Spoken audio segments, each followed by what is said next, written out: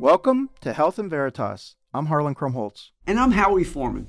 We are physicians and professors at Yale University. We're trying to get closer to the truth about health and healthcare. This week, we will be speaking with Dean Sherry Glied of the Wagner School for Public Service at New York University. But first, we like to check in on current health news. For me, and I think for all of us, the biggest news is that masks are disappearing at a rapid pace. And I don't know that we have adequately helped prepare the public for this, nor considered what our plans are if there is a new serious outbreak. In this particular regard, the Biden administration and/or Congress need to seriously and apolitically talk about mask regulations, because we will likely face a serious respiratory virus pandemic again in the future, or a new exacerbation of COVID. And if the CDC does not have the authority to institute mandates in such situations, we should all want to know who does. A future virus could be considerably worse than COVID. And so this single judge in Florida who has the authority to overrule this executive order has really upended things in a huge way. I'm curious to hear your thoughts, Harlan. Well, my ears must not be right, because I thought you said that the Biden administration and our Congress need to seriously and apolitically talk. And I thought maybe you were hallucinating a little bit, because as you know, this has from the beginning been a very political issue that has made it difficult to just talk about the science and to be able to have forthright public dialogue about what the right thing to do is, and to ultimately have the government extol certain policies that we, whether we agree or not, all comply with, because we are, want to be able to help advance the public health and recognize that there are nuances to any governmental decision that have to do with the pandemic. In this case, I guess what bothered me the most was what's unraveled the travel restriction has been a single judge in Florida who ruled that the CDC didn't have authority within the context of a public health emergency to mandate masks. And I find that off note. Now, we can be debating whether or not we should be wearing masks and whether or not there should be mask mandates at this point in time from the government.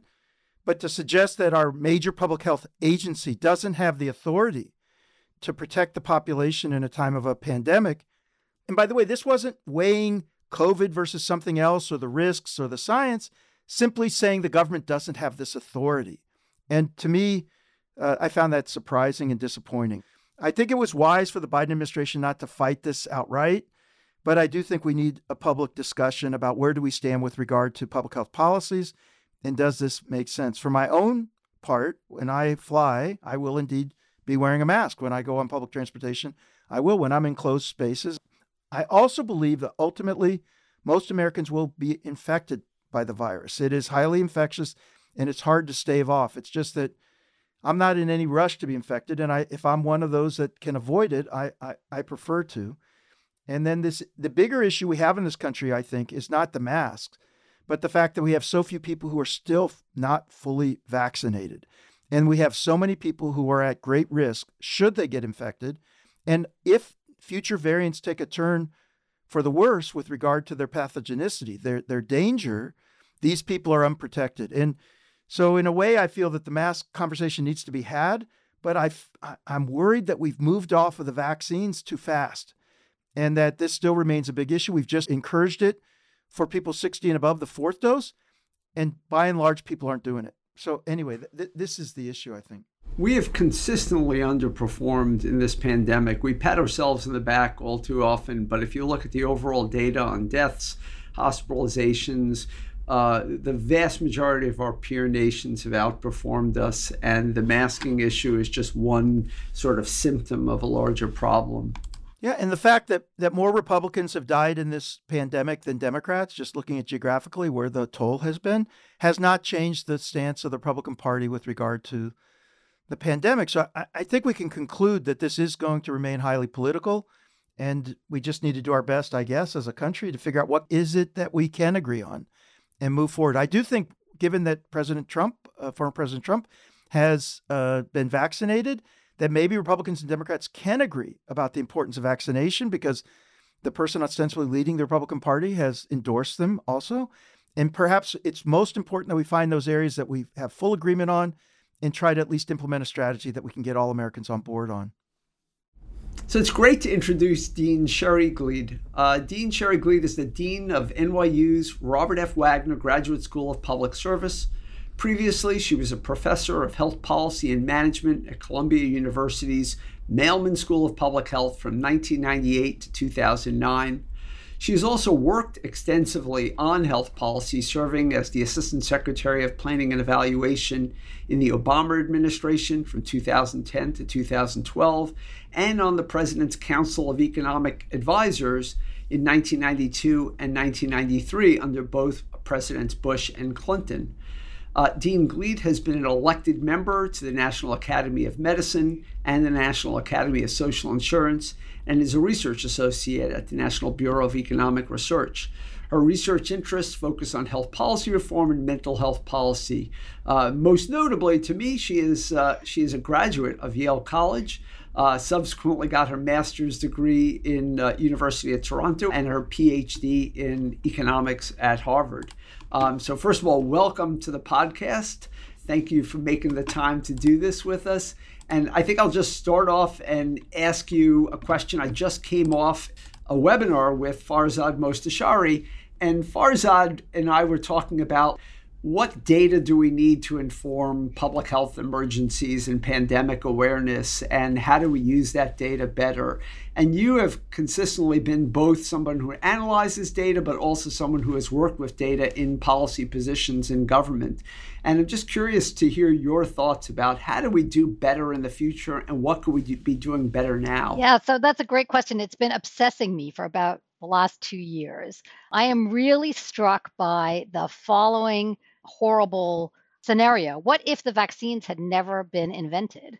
Which was a very reasonable thing to imagine. Back when COVID was first identified, there was a lot of speculation that we would not get effective vaccines for quite some time, or possibly forever after the HIV experience, right?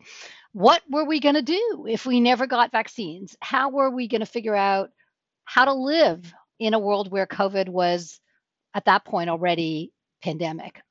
So, we have an infrastructure of epidemiology and public health response that's really focused on stopping an infectious disease in its tracks, but we don't actually have a really good way of thinking about what to do with infectious diseases that are already in the system, already endemic. And I have an ex-colleague from Columbia, Steve Morse, who's an influenza epidemiologist, and introduced me to how horrible our understanding of influenza epidemiology is, how after, a century of knowing about influenza, we actually still don't really know very much about how to intervene there. So why don't we know more?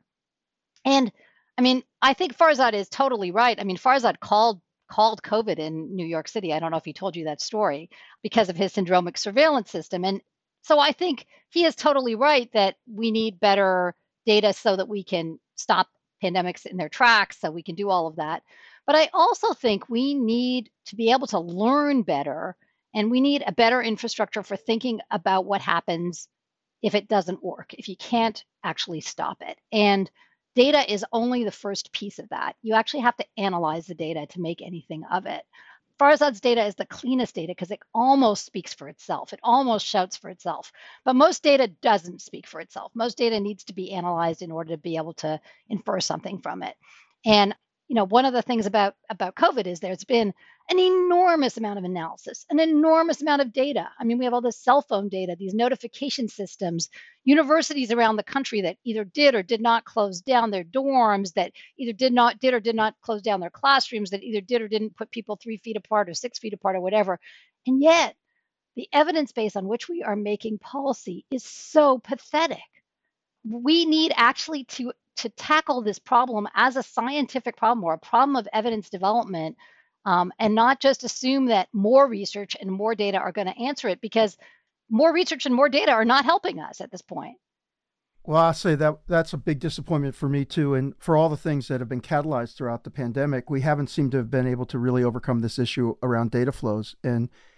And yet we have the technology to be able to maintain privacy, security of the data, to be able to de-identify it in ways that are suitable for public health uses. And yet we still don't stream data regularly from the hospitals. We have no idea really. The hospitalization rates and their labeling is highly inaccurate. And even the deaths, we have issues around delays. We've been doing some work with the death certificate data in Massachusetts. We get it up into the week. If you really want it from CDC, it's markedly delayed. I couldn't agree more. And maybe this will be the push we need to be able to think about what the data infrastructure largely should be in the country. But I want to go back. I know Howie wants to go to very pragmatic, tangible questions about the pandemic. Yeah, go ahead. Yeah. But I actually want to interrupt you though, Harlan, for a second. Okay. So I think the problem is all of us as researchers, and this is just what we are. We're fixated on getting access to the data so we can do our wonderful analysis of the data. But I think we can't stop there.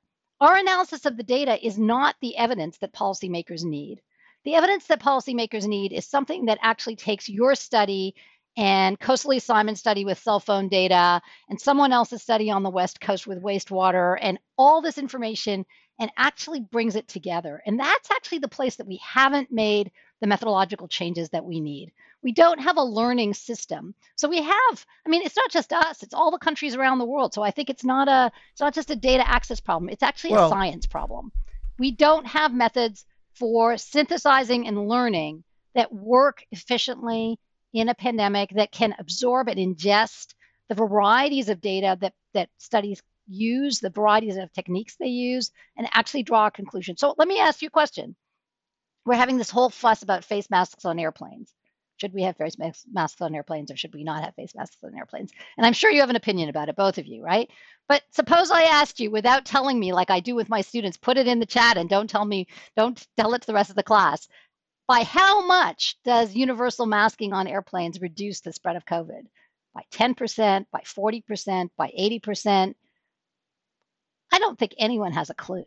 How is anybody supposed to make a decision when they have no clue? Wow, you're opening up so many different things. Look, I agree with the synthesis, but I can tell you that even the basic research can't even be done if people don't have ready access to timely data. So for sure. But I'm just saying, like, we can do as much synthesis as we want, but unless the data is available, I want as many smart people as possible. Yeah, but the British have the data, right? The British have the data and the French have the data and the Dutch have the data, and they haven't done it either. They don't know what the answer is on airplanes any more than we do. The answer about masks is, I think, a little more nuanced, which is that from the point of view of the entire country, it's a minuscule impact. It has to be a minuscule impact. Maybe in the beginning of the pandemic, when it was being spread from China to the U.S., that initial case, which then spawned millions of cases, that initial case might have been critical.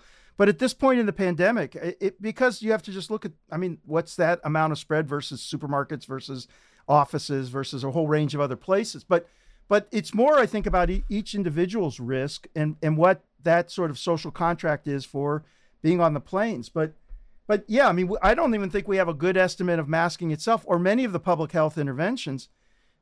But that information itself, is remarkably difficult to generate given, all the various influences on it. So, yeah, I couldn't agree more. We were flying blind. I just think the project can't stop. The project can't stop with data. The project can't stop with collecting the data and letting it be out there for all of us to write our papers about it. The project has to keep going beyond that, and it has to think about how you put together data from many different sources. Let me say this. I think it's also about who's asking the questions. The way research often works is a researcher sits in a room and comes up with a question and then hopes they find an audience. I've argued for a long time we had to flip the script. And really, the question is, people who are in positions of policy, what are their 10 most important questions that they wish they knew the answers to? And maybe we should be doing X Prize for that, right? Like we get data out, we say so who can answer this the best? Because this question has immediate policy relevance. The reason our group likes to work with CMS is because they tell us their questions. We can help provide answers. And in a nanosecond, all of a sudden that influences policy, as opposed to the usual thing where academics are throwing rocks over the wall, criticizing the status quo, hoping somebody on the other side listens. Instead, they get bonked in the head and said, who in the hell is that person over there? They don't even understand my constraints, my problems, or what my need for information is. And then, in essence, the academics get sidelined because they're not working in alignment with people who are actually in positions of responsibility. Totally couldn't agree more. I had this idea that early in the pandemic, the CDC should have put up 10 questions that they care about. How effective are face masks, which is, I think, a question. And it should be how effective, not are face masks effective, which is a totally useless question. And they should have said, okay, our current estimate on a scale of 0 to 100 is that face masks are 50% effective. And the confidence interval on that thing stretches from 10 to 90. I made that up, right? Anything you can give us that tightens the confidence interval is worth some money, is worth researching. How much can we get that number down? And of course, you'll tell me it's not face masks generally. We have to think about all the sub questions. That's fine. No, but let's solve it. I mean, the issue I think is that we have to think differently about how we motivate the research and the synthesis. And I had written an editorial at one point that said, don't give people grants for grant applications. Show me what the product of the grant is going to be. Write a mock article that says, here's what I think I'm going to, if best case scenario, here's kind of what I can find. Or like when you're done, don't pay them at all, but tell them we'll put it up on eBay minus the results, and we'll see how much people want to bid on knowing what the results of the study are. I love that. Because as you know, as an economist, value of information, so much of what gets produced in these academic articles, no one would bid a dime on, because if they didn't have the results. And so where are they taking risk, and where are they trying to produce information that has value? And we should flip this. But imagine we go to CDC and say, let's go to XPRIZE. Let's say, here are your 10 questions. For the person within the next 90 days, whoever answers this the best is going to get a $1 prize for that.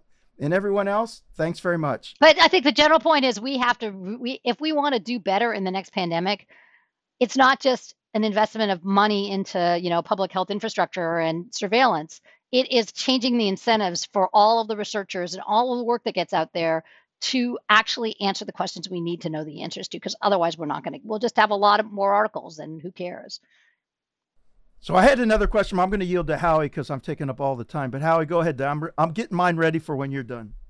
We have invested trillions of dollars in the recovery from this pandemic, and some of that money has gone to supporting our Medicaid programs, expansions of insurance, being able to provide care to individuals. When the public health emergency is ended, some of that additional funding is going to go away in a substantial way. Our Medicaid program in particular benefits right now from an elevated FMAP, federal medical assistance percentage, which is a vast way of getting money to the states. I'm curious to know your thoughts on what the unintended consequences are going to be to healthcare delivery in this country when the announcement of the pandemic being over occurs and leads to this funding challenge. So I think there is a big problem, although I don't think it's really the FMAP. I mean, the FMAP was just a really efficient way for the federal government to bail out states. And states are flush now, so I don't think that the financial hit on states is really the issue. But there are other things that we did that actually seem to me to have more of a bite. One is we extended Medicaid eligibility. We didn't make people re-enroll. And a whole bunch of people are going to fall off Medicaid because they're going to fail to re-enroll. That happens all the time, but it's going to happen, in a wave. And there's going to be a lot of people who thought they had health insurance, and then they're going to be, Medicaid has some retroactive eligibility, but people are going to be scrambling, and in the meantime, they're not going to fill their prescriptions, and bad stuff is going to happen. And we have this sort of little mini tsunami of disenrollment, I think, coming there. And then even more so, the enhanced subsidies in the marketplaces are going to go away. And there's going to be a bunch of people who are stuck with much, much higher health insurance bills come November and December. And we know that some of them are going to drop coverage for that reason. And we know actually from like a beautifully done study that that's actually going to lead to mortality. So, I think money is really helpful in the system in this way if we direct it to the people who most need it. And not all of that money was, I think, directed in those ways, but some of it really was. Yeah, I'll say about the FMAP, the reason why I worry about it so much is that states have balanced budget acts on the books. They don't love tapping rainy day funds. There are an awful lot of states that are very aggressive about balancing their books. And if you have two things to cut, you cut education or you cut healthcare. And so I'm concerned that the fallback is going to be cutting Medicaid, cutting other healthcare that we can do. But I agree. There's a lot of things that are going to happen all at once. Yeah, I think, I just would say state money is fungible. So whether they cut Medicaid or not may not really depend entirely. I mean, the FMAP keeps them from cutting Medicaid because they get the match, but if there are real budget crunches, all kinds of things will happen. Well, so I wanted to go back to what wanted to ask you before. I'm a real fan of yours. I mean, you are really just such a great example of someone who approaches all their work with deep rigor, but seeks pragmatic solutions. And you've done this in so many different ways. I wanted to ask you, just because the path you've been on in your career has been so interesting. I mean, as a PhD economist, a Canadian-born PhD economist who's made such great contributions to the American healthcare system, if you were to go back and give your younger self, when you were graduating from Yale, advice, people sometimes ask this, but I'm always interested. What would you have advised yourself? Just to do the same thing, or is there anything different? It's really hard to think of the counterfactual. I actually spent a year in law school when I graduated from Yale, and I wouldn't have done that. And I think I probably went to law school because I was scared, and I was afraid that if I did the things that I really wanted to do, it wouldn't work out, and I couldn't even imagine what that was. But I've been very fortunate in really having the luxury of being able to take those chances at different times. Being an academic is very good in that way, to pursue things that I thought were interesting and where I really did feel like I could be helpful. And I will also say, I think one of the lessons I learned, and I know that this is what we're not supposed to say this to people, is you're not really a great judge of what the best career path for yourself is when you're 22 years old. And if you try to map it out too much, and if you try to be too strategic, you could wind up being really bored. There were a bunch of decisions that I made where I did them for very, very idiosyncratic reasons. I always wanted to live in New York City. And when I got offered a job at Columbia, I took it, even though it was a terrible job compared to the other jobs I had on the table at the time. But it was the right thing for me to do, and it was exciting and great. And if I had been really strategic about it, I would have taken a different job, but I would have had a much less interesting life. But it all depended on your own utilities, right? You were maximizing I was utilities. Always maximizing my utilities subject to the budget constraint. Yes. I want to just close with a question about the leadership roles that you've played at academic institutions. A lot of academics scurry away from these types of administrative roles, and you ran the healthcare management program at the Mailman School at Columbia, and now you've been, I think, 9 years or almost 9 years of dean at the Wagner School. And the Wagner School has a unique mission toward public service. There's not that many peer institutions in the country.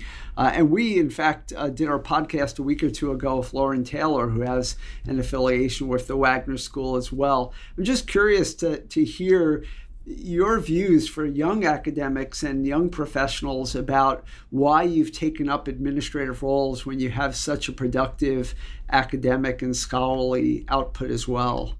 So I guess I would give you two answers. One is, I think management is actually a really interesting thing. Helping other people get their own work going, helping young people, hiring people, finding ways for people to be productive can actually be really fun. Actually, maybe I'll give you three answers. The second answer, I think, my friend Judy Feder told me when I was thinking about taking the job at Wagner, is that being a chair or a dean actually gives you some credibility in the public eye. And if you have things that you want to say, it actually helps you get your message across. And that's true. So I think that's also true. But the third thing is, I was really, really fortunate when I started off in academia. The dean at the School of Public Health at Columbia at the time was Alan Rosenfield, who was just a huge hero of mine, a wonderful man, but also a man who was really dedicated to his own research and service work. He was a pioneer in reducing maternal mortality in low-income countries, in contraceptive access. And although he was the dean of a huge and growing school of public health, I think he averaged 3 days a week in Africa. Basically, his view of management was you put really good people in place and you let them run. And if that's your view of management and you really think about it as, you're not a micromanager, your job is to create the infrastructure for people to do their work, I think it's actually not that incompatible with doing your own work as well. And it does kind of expand your horizon. So I just want to thank you for taking the time. It's always a pleasure to talk to you. And this has been a great opportunity. And anyway, thank you. Thank you both. Next time in New Haven. So Harlan, yesterday you had a viral tweet thread announcing who was going to be the graduation speaker for the medical school. It was public knowledge. You weren't the first to announce it, but you got a lot of attention for that. I'd love to hear more about that because it's an interesting story about the thread, but it's also an interesting story about the speaker. Well, The Yale medical students are the ones who choose who the graduation speaker is. And this year they chose a remarkable TikTok star, actually social media star. You can find him on Twitter at D. Glaukomflecken, Flecken. He's an ophthalmologist, but who has really found his place in pointed satire of the medical care system, the experiences that we have as doctors and nurses and patients within the system, and has garnered quite a lot of followers. I mean, on TikTok, I believe he's over 1 million. And so I posted a tweet that he was the choice for commencement speaker. And I said, academia, your time has passed. I said a little tongue in cheek, but I said, usually at these kind of occurrences, they'll pick somebody from academia or someone from government to come up and make pronouncements about students and the future and try to say a few inspiring words. And the students here took a different approach. They said, here's someone that we admire, someone who's doing great work, private practice ophthalmologist from Portland, but someone who's got a message that we resonate with, and we'd really love to have him. And he said yes. And I ended with saying, sign of the times. I followed that tweet right away by saying, just to be clear, I think it's an inspired choice. And I wondered whether we need new faces, new perspectives, and new approaches to our graduation speeches. And we need to recognize that wisdom, it doesn't reside only in those who have specialized titles in academia, but in many different places. And I was amazed. I've never gotten a tweet with over 800,000 impressions. And, I think it speaks more to his popularity. Certainly, it does speak more to his popularity than mine. But, it also speaks to his power as an influencer. People are interested in what he's got to say. And anyway, we're really glad to have him at Yale. He is an incredibly humble guy on Twitter. He's a twice a survivor of cancer. He has survived cardiac arrest, which made for a lengthy story about him at one point. And I'm looking forward to hearing the talk. And I think what you want as a medical school speaker, somebody, as you said, who inspires the students and makes them want to do bigger and better things. He has, even from a perch of private practice ophthalmology, he's used these other platforms as a way to educate the rest of us about so much. So I'm excited about it. I was happy about it. And it's nice to see the medical school being willing to not just have people who are the Surgeon General, who we're very thankful to have had, or the head of the NIH speak. Say clearly that some people misunderstood my tweet as a criticism of this selection. And in fact, even in that first thread on Twitter, I made clear that actually I'm a fan, and I think it's a great choice. And I'm really glad that he's coming. So anyway, I want to at least take this opportunity to make clear. Some people said, well, I walked it back later. No, I said it from the very beginning. It's great. And by the way, I think this will be the best well-attended graduation at Yale, probably in a long time. He has a lot of fans. You've been listening to Health in Veritas with Harlan Krumholtz and Howie Foreman. So how did we do? To give us your feedback or to keep the conversation going, you can find us on Twitter. I'm at HMKYALE, that's HMK Yale. And I'm at the Howie, that's at THEHOWIE. Health in Veritas is produced with the Yale School of Management. Thanks to our researcher, Sherry Wang, and to our producer, Miranda Schaefer. Talk to you soon, Howie. Thanks very much, Harlan. Talk to you soon.